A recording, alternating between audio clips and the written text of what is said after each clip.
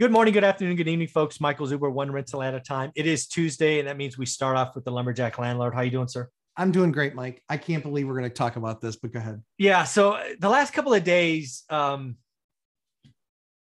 been rather agitated, irritated, pissed off, cranky about the stupidity of our federal government. They are going to sing a song to the American public, which I know the American public will believe. They are going to institute a new tax scheme, which will eventually hurt everyone because the government gets addicted to money like a crackhead gets addicted to crack. And they're going to bring a new tax scheme, but don't worry, it's only going to impact billionaires. And we have about 700 billionaires, give or take, in the US. So don't worry, we're going to go get them. We won't get you. This new tax scheme says we are no longer going to tax income, which is just so stupid and so scary. We are now going to tax asset appreciation, this balance sheet number. And I'm not even sure it's constitutional, but this is, I believe this is what they are going to anchor the budget reconciliation process in. I believe just like the eviction moratorium, they will admit behind closed doors it's unconstitutional, but they will get it through. They will commit $2 trillion and then turn around and have no tax revenue, which means we all are screwed. But we'll start with, what do you think about taxing asset increases? Does that excite you? Oh yeah, that's a super awesome idea. That's great, isn't it? That's a super idea. Yeah. Yeah. Because who is the arbitrator of what that's worth? I mean, if it's just stock, then that's easy, right? Yeah. But our government's so efficient that they can't even audit people properly when they lie in black and white. Yes. Or when they're wrong in black and white. And now we're going to make them the arbitrator of, well, you need to report this and we're going to double check it. And then, come on, guys, really? Like, this is clearly just another moron scheme from Elizabeth Warren. I'll say her name. Yeah, I won't, because I don't want to give him any credit. Well, apparently it's 51 people that are going to vote yes on it. So I mean, she's been banging this drum. Because I watch CNBC. It's part of our morning routine here in the Hawkins household, and we sit there and we watch it a lot. Yeah. And so this has been a drum that she's been banging for a long time. And it's like, the problem that everyone needs to understand is that if you're going to pick a fight, you're picking a fight with billionaires. Yeah, they got a couple lawyers.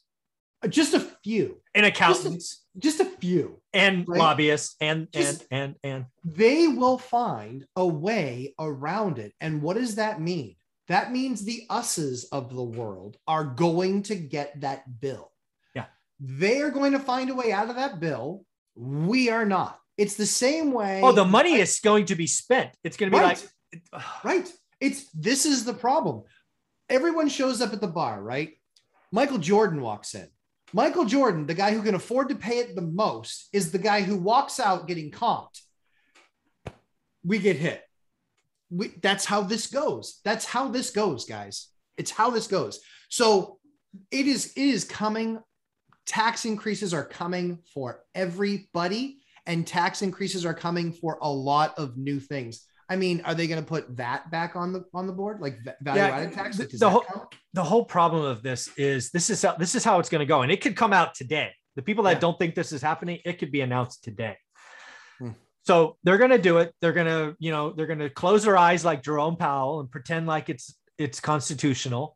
They're going to get a zero cost from the Budget Reconciliation Office. Then they're going to go approve to spend $2 trillion. Then in a year or 18 months after it's been litigated, they will come out and Supreme Court will say, you know what?